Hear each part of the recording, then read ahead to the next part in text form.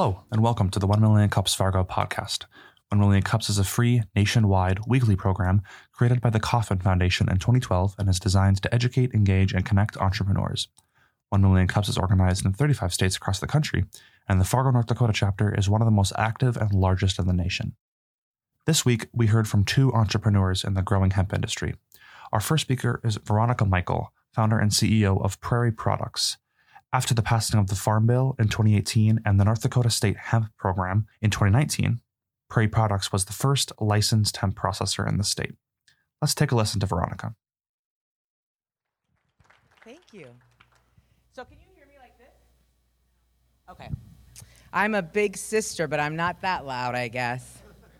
So I just want to make sure I got this right. Oh, there we go.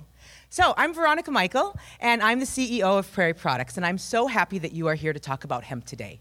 Hemp is a wonderful opportunity in our region to really expand our agricultural economy, but it's also an opportunity to relieve pain, to think differently about wellness and our bodies. But the first thing that we have to do is we need to think differently about agricultural hemp.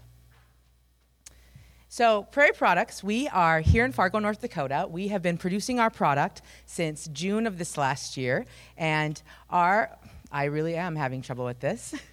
Heather, would you be willing to come up here and help me a little bit? So I'm going to go back. So our mission is to create premium CBD products, raw materials for the market. We are a cold ethanol extractor here in Fargo, North Dakota, and what we're doing is we're taking local agricultural hemp, and we are using our process to make a CBD or a cannabinoid extraction. Thank you so much. This is Heather. Can you guys give her a round of applause for being dragged up here? Thank you. Thank you very much. This 47-year-old's having some technology problems, so... Okay, let's go forward. So, who are we? So, I am Veronica. I am from Climax, Minnesota, which has a rich agricultural tradition. And my business partner is here also, Tom Kading in the back, and he's also a Minnesota boy. We are an executive team. We work with Heather, who's up here on the stage with us, and Joe, who does sales with us. So, we're always acquiring our inventory as well as selling our raw product. Our team also includes Mackenzie, our production manager, Vaughn, and Anna, who are her assistants. So why are we here? Why did we get started? I think it's really important to recognize that we waited. We waited for this moment to happen. So we put our idea together quite a few years ago, knowing that agricultural hemp would make changes in our society through a change in the U.S. Farm Bill. We realized that change in the Farm Bill would present an awesome opportunity for farmers in our region to grow a different commodity. For many of you, who is from a rural part of our region? Raise your hand right now. Okay. So, many of you recognize the changes that have happened in our small towns and what could happen if we could have more options for farmers. So, we felt like this was a chance for us to do something great. We waited patiently, and we had our ups and downs. Like any group of entrepreneurs, we needed to raise capital, which was a great high for us. We needed to start working with farmers in the Red River Valley. We needed to get our incredible team together. We needed to really get a chance to show farmers what we could do. Some of our lows, though, were waiting for that hemp to be legalized, waiting for people to understand the difference between agricultural hemp and the form of the plant that many of us think, which is THC. We also now have challenges with market saturation, people understanding what is a pure and clean product, and regulation issues with the USDA and FDA, which we look forward to because we were prepared for that. When we started our vision, we knew that regulation would come to this industry, just like the supplement industry. And we knew that our ingredient would be really important if we could find a way to produce a quality extract in a lab that was high quality, FDA registered, and GMP compliant. So we started building our business plan in the August of 2018. And we thought the McConnell Farm Bill would pass in the spring of 2019. So we got really fortunate. We had put our business plan together. We recognized the equipment we wanted to buy, and were able to start our fundraising. And in December of 18, the Farm Bill passed. It made it possible for us to order our equipment, move into our facility last May, and begin our first production in June. So we have been producing a high-quality CBD cannabinoid extract here in Fargo, North Dakota for months. And we're really proud of that. And I think we need a round of applause for that.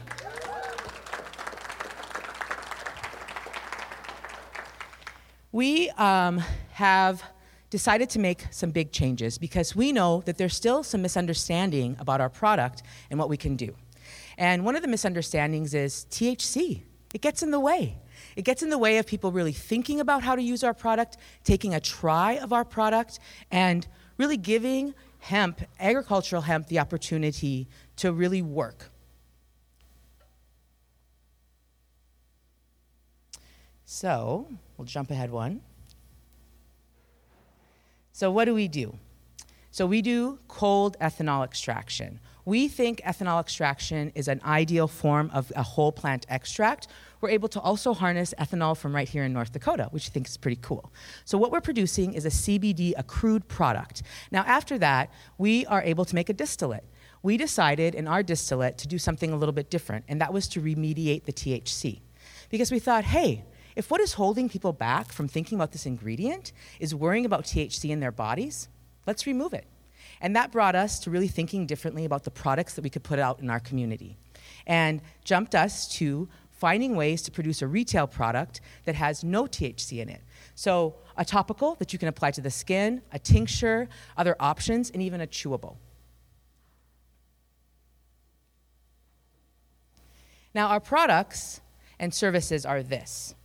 We want to help North Dakota, Minnesota, Red River Valley farmers take their agricultural hemp into the extracted form. We want to help them bring that to the marketplace, and that's really important for you to understand. How many of you, raise your hand if you've tried an agricultural hemp CBD product in the last 6 months? Okay, great. Now, what if you could support a local farmer by using a local product? One thing that we need to remember about agriculture and new agricultural commodities is that we want those dollars to stay here. So you can impact farmers by purchasing something right here. So we do toll processing, spit processing to form our products right there into a crude form or a distillate. I think my time is getting short. So I'm not going to explain CBD because I want to give Wes the opportunity to come up here also. But we're going to be in the back able to explain that a little bit more. But what I do want you to know is that we're here. We have been producing a wonderful extract. We have the opportunity to show you our retail product. And really our goal is to build a strong community and a strong economy around agricultural hemp. But I will stop right there. Awesome. Our second speaker this week was Wes Sanda, founder of North Star Biotechnologies. They are a team of chemical and genetic engineers dedicated to producing the highest quality hemp strains and products in the industry. They're heavily invested in hemp R&D. So let's take a listen to Wes's presentation. Thank you. Show of hands. My back was to you. I apologize. How many people grew up on a farm? How many people know somebody or have family members here that grew up on a farm? Every hand, right? Yeah. We're North Dakota. I grew up on a farm in Northwood, North Dakota, not far from here. I don't know how many people know about it. There's really no reason to know about it unless you're from there. My dad's a third-generation farmer, original family immigrated over here from Norway.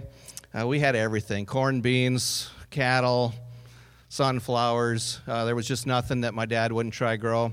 And because we had cattle, it was a year-round venture. Did not get a day off for anything when I was a kid.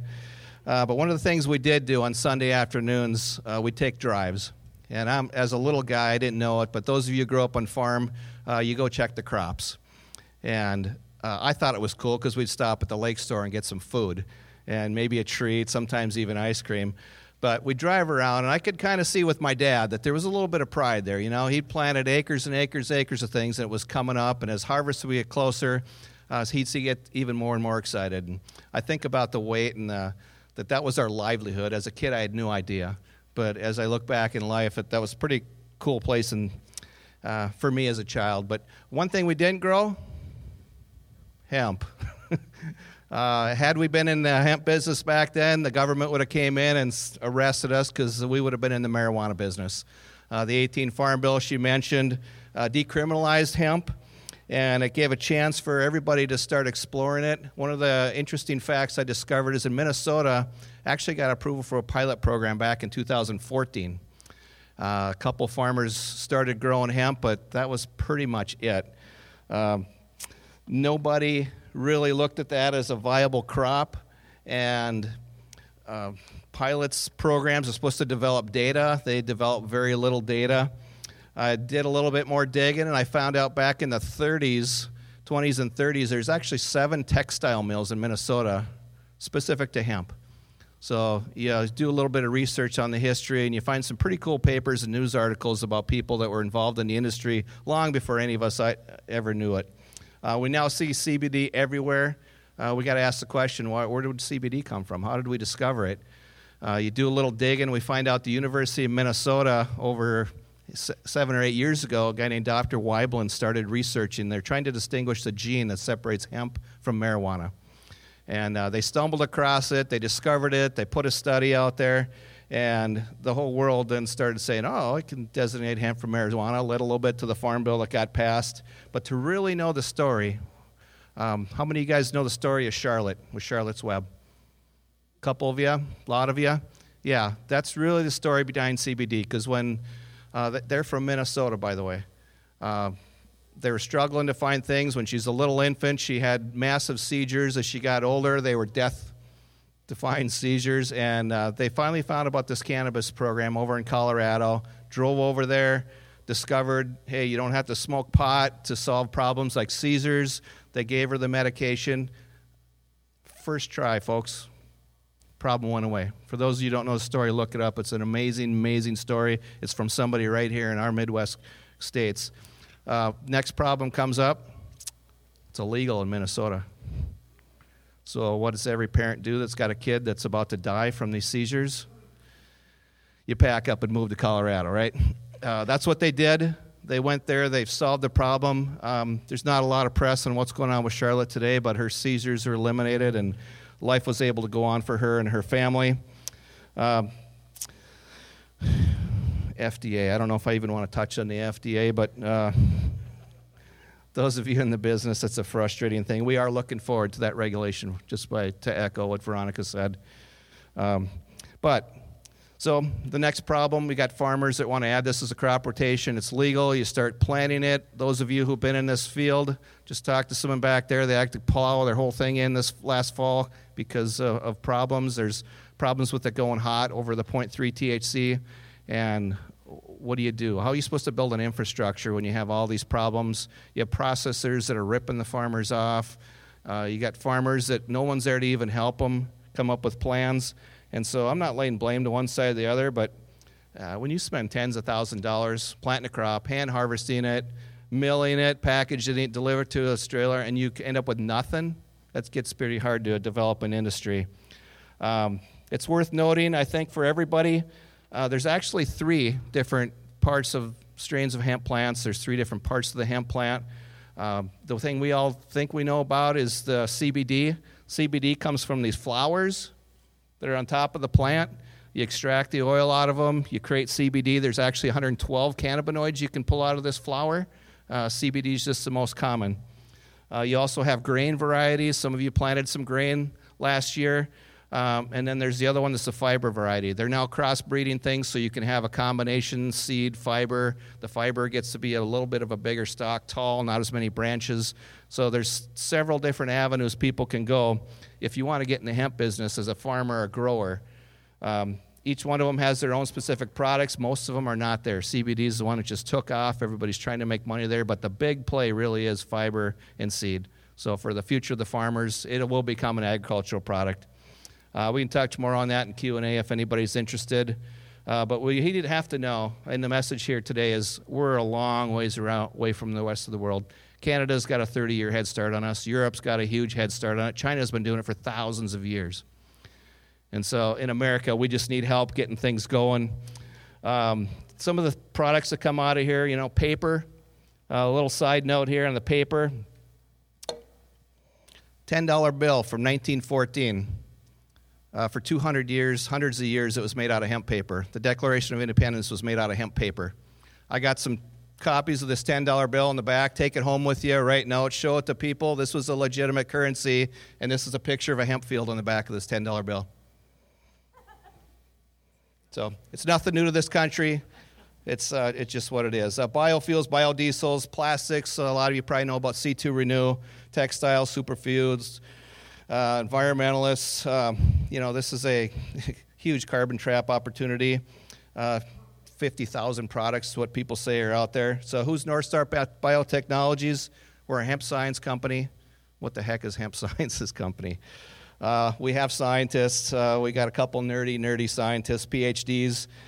We tell people we're a bookend company. So one of the things we've decided to focus on is the seed genetics.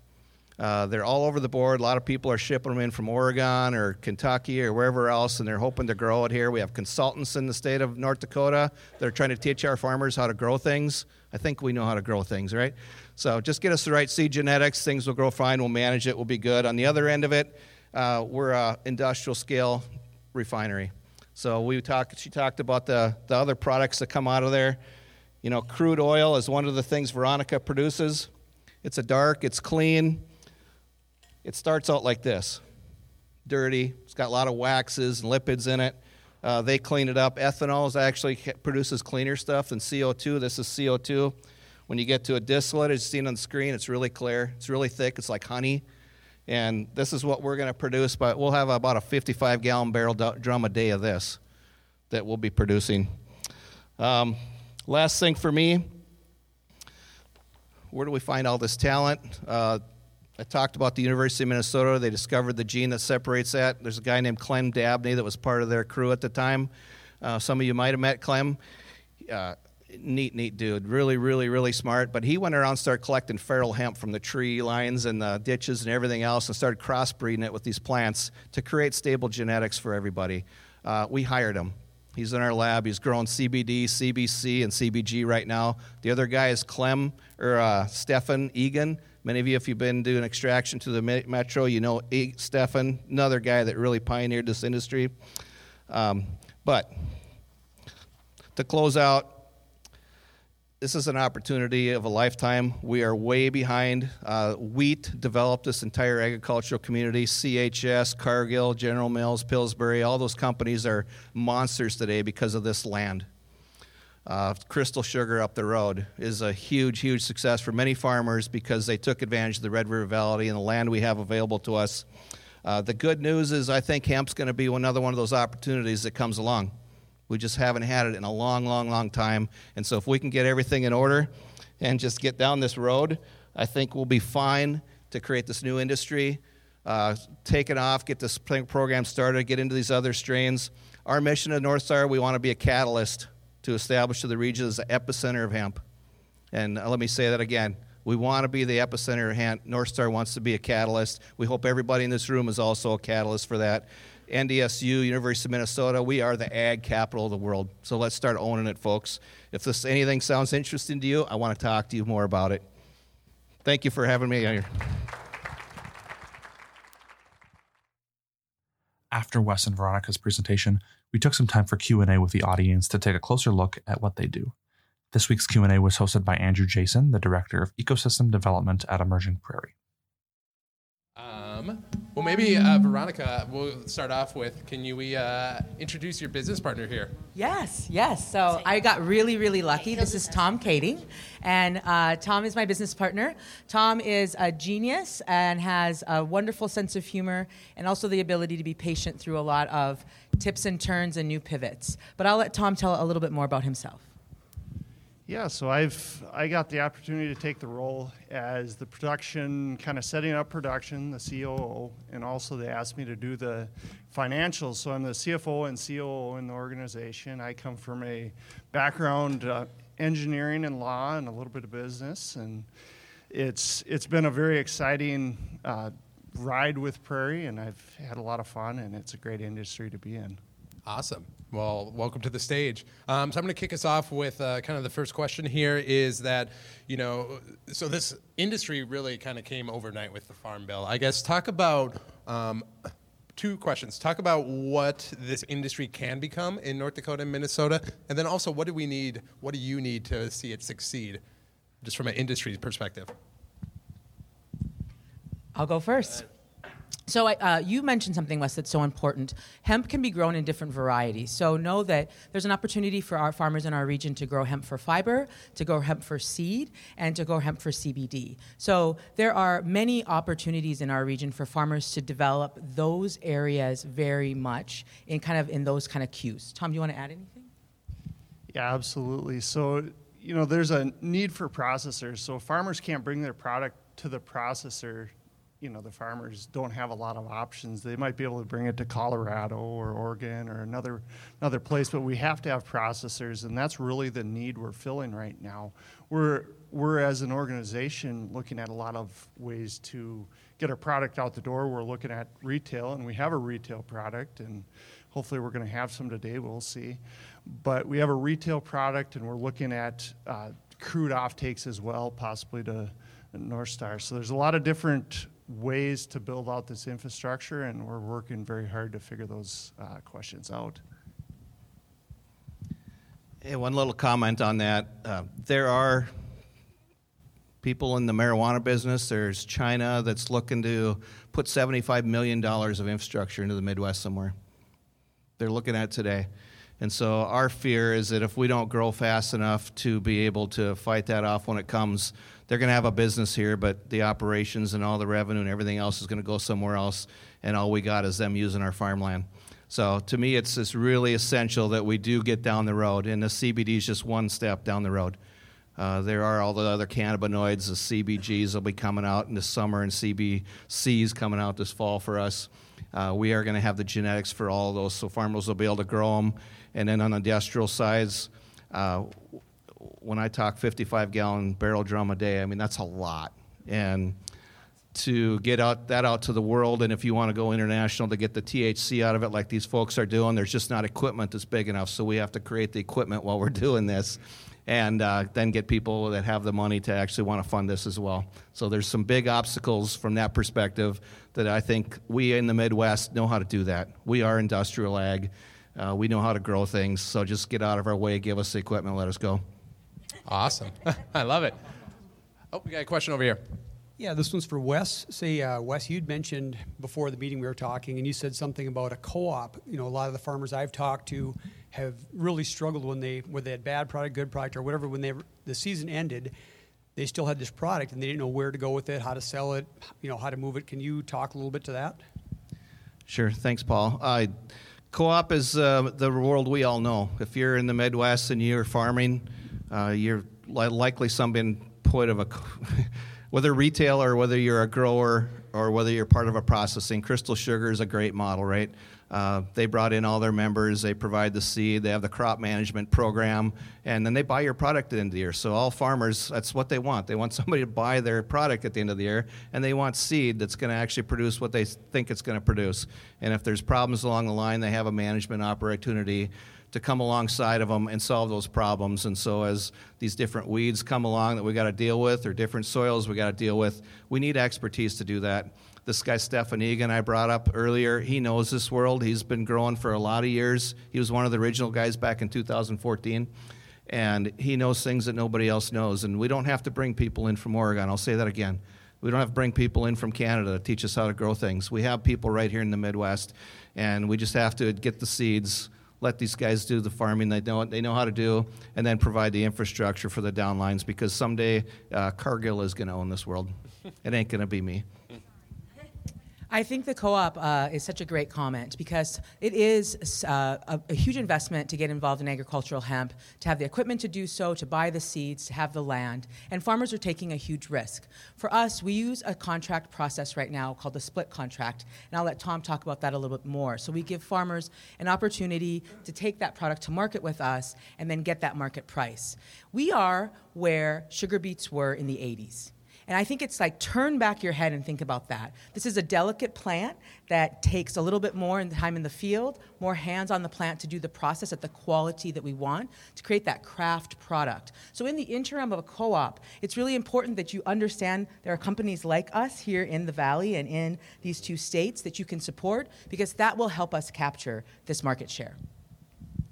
Yeah, so the contract we're offering right now is primarily what's called a split contract. So just for example, a farmer might bring in their product and we process their product and it ends up we take 50% and they take 50%. So what we've seen over the last 12 months really is the market has fluctuated significantly and mostly in the downward direction for this CBD specifically.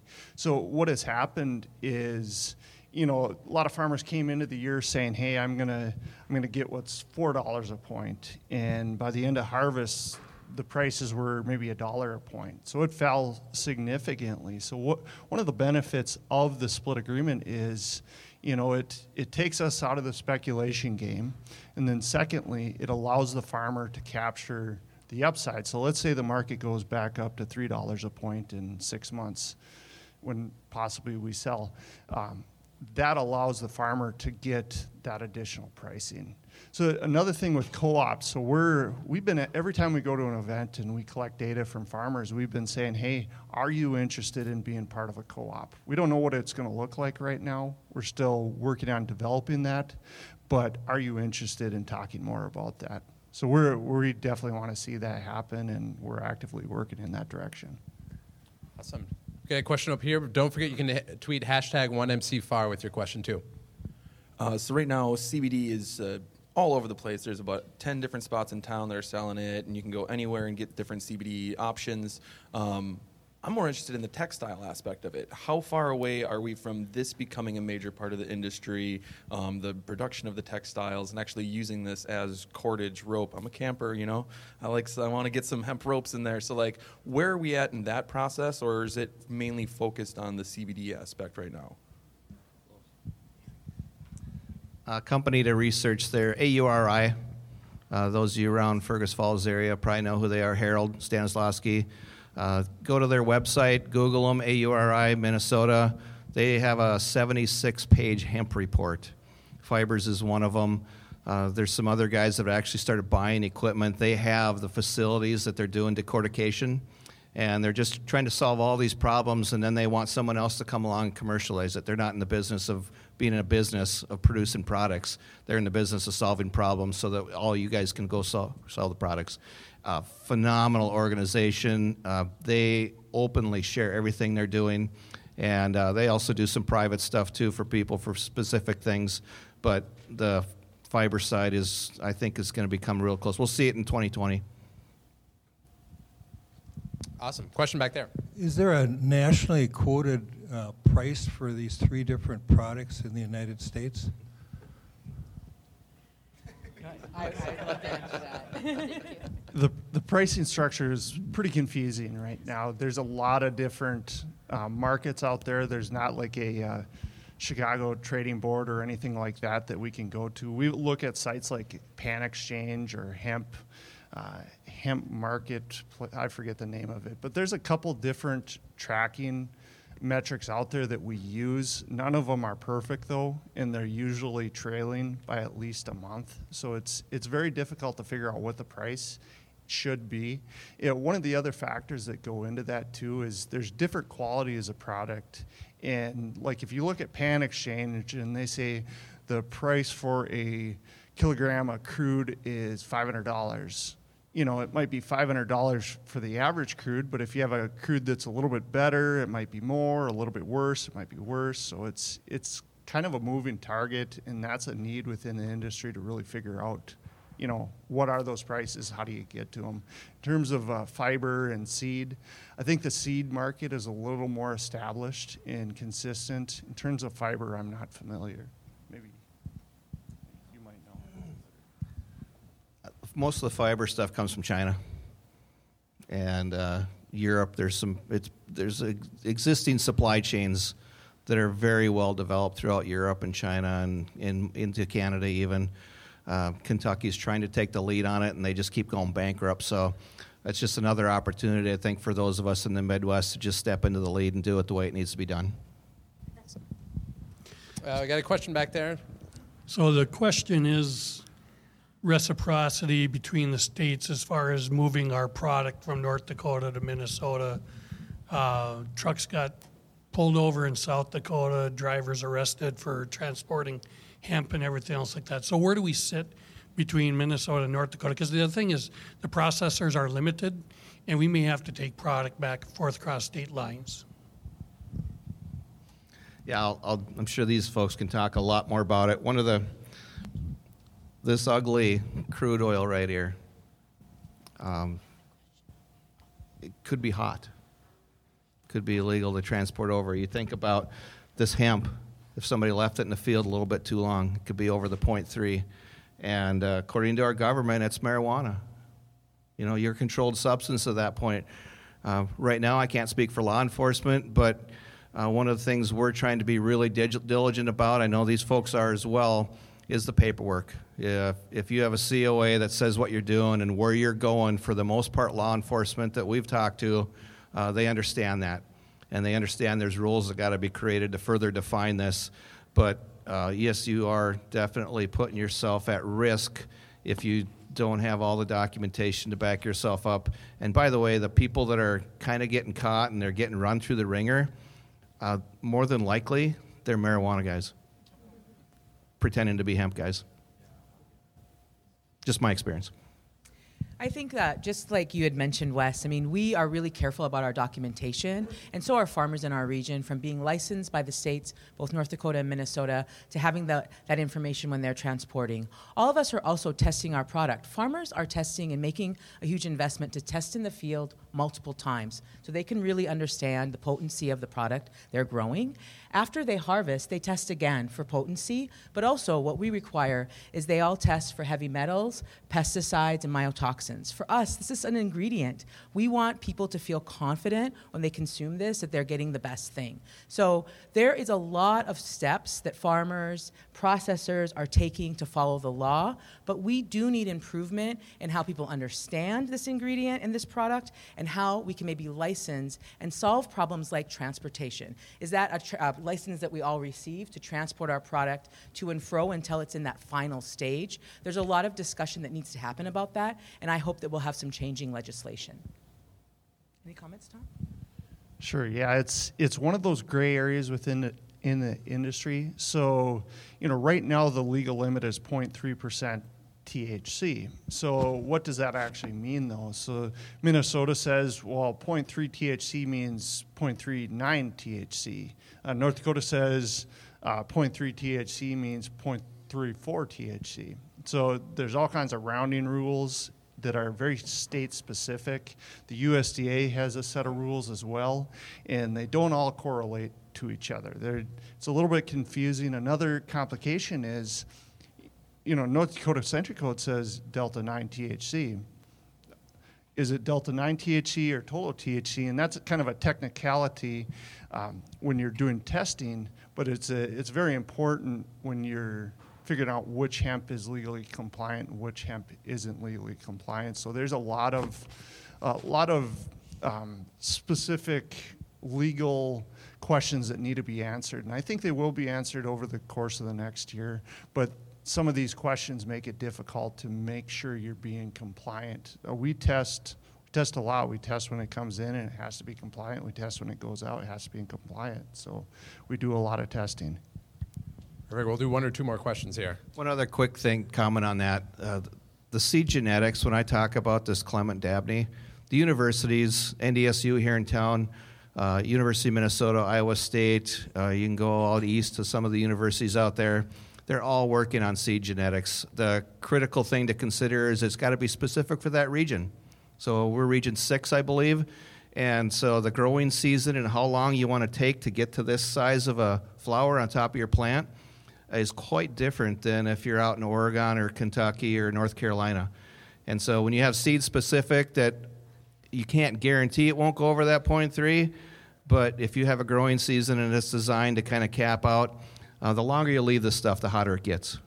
And it has that one point where essentially it will be nothing. But the genetics are so important, and we have to rely on our universities to continue to stabilize and do that research for us, because unless you're part of a big, huge seed company that wants to invest billions of dollars, you and I can't solve those problems. So we just have to partner with them guys to continue to push them And it's the reason why we hired Clement, because we just know his relationships there and their ongoing study and his connection to the other universities that are doing studies, along with the feral hemp programs that are out there, is going to be a huge opportunity to minimize any risk that we're going to have transporting things.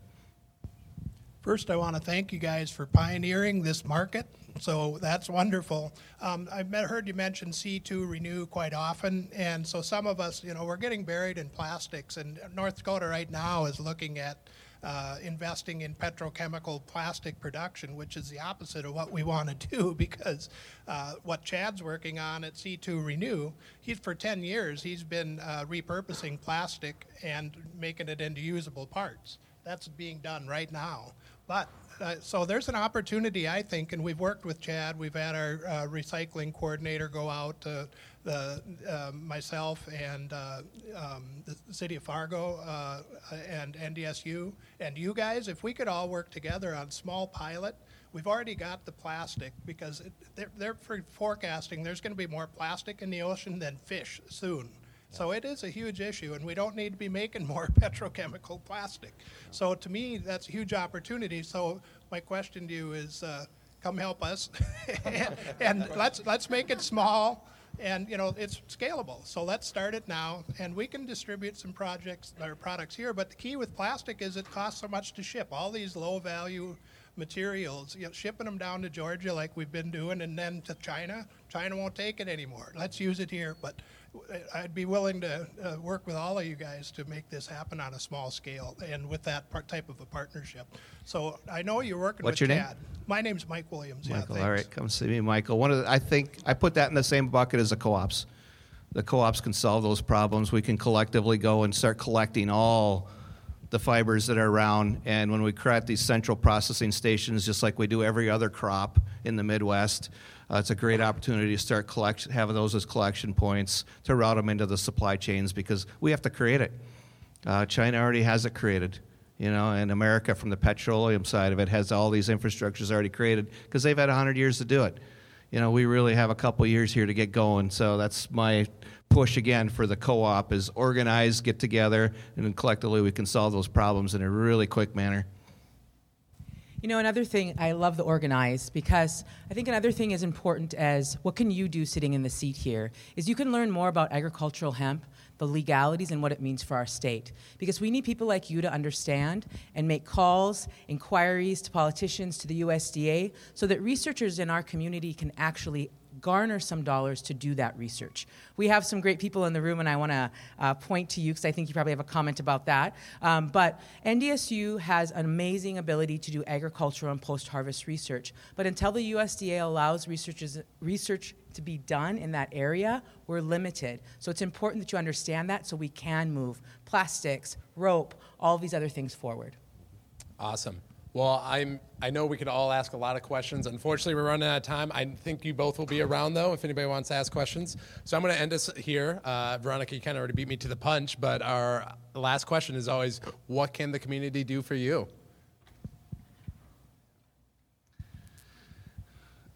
Yeah, I'll say it again. Cooperatives, come together. Right now we have a problem with all these verticals. Everybody's trying to run off and do their own thing. Some people are trying to do it from vertically integrated from start to finish. And if we're all fighting over the same turf, as it goes industrial scale, everybody's going to lose. And so there's a couple companies that'll win at the end of the day. And so if we can do this collectively, like these folks are, they're specializing in certain segments. We're specializing in certain segments purposely because we just know there's other people that are way better at these other areas of this product. And you talk about the seed and the fiber and everything else coming along. There are experts out there here in Minnesota and North Dakota. And so my push to everybody is continue to say those things. If you got a neighbor that's doing something, partner with them. Don't try to compete with them because this race down to the bottom on the prices, if you get crude oil, it's down in $250 a kilogram. Nobody can be in business. And then the big guys can come in and industrialize it overnight, and then they're the only ones left in business. And so we need Minnesota companies and North Dakota companies that are doing this, not money from elsewhere. We have plenty of money here, right? Farmers are doing well. Companies are doing well. We have the giants of the industry with Cargill, CHS, right here in the Midwest. And so my push to everybody is, hey, let's collectively do this and even partner with them if we have connections to grow this industry within our region, because otherwise we all just get to sit and look through the window and watch somebody else do it. So I have a few things. One thing that you can do is you can support the North Dakota Hemp Association. And by supporting them, you can support farmer education, because that's what we need. We need farmers to have access to education in our community that's not a huge fee. Now, we have lots of partners. We even brought a partner here. Barrett's here from Oregon, one of the partners that we work with to learn more about how we can become better extractors. The other thing that you can do is that you can think about, how am I buying my product? If this product is all around you, if it's sugar, or if it's pasta, or if it's CBD. How am I buying my product? How can I better impact the local economy by being a good consumer and buying local? So think about us, think about what we're doing here to produce a really high spec product for you, and that is a great way that you can impact the economy. Awesome. Well, thank you so much, Veronica, Wes, and Tom. It was great to see you, and they'll be around to ask questions. So thank you.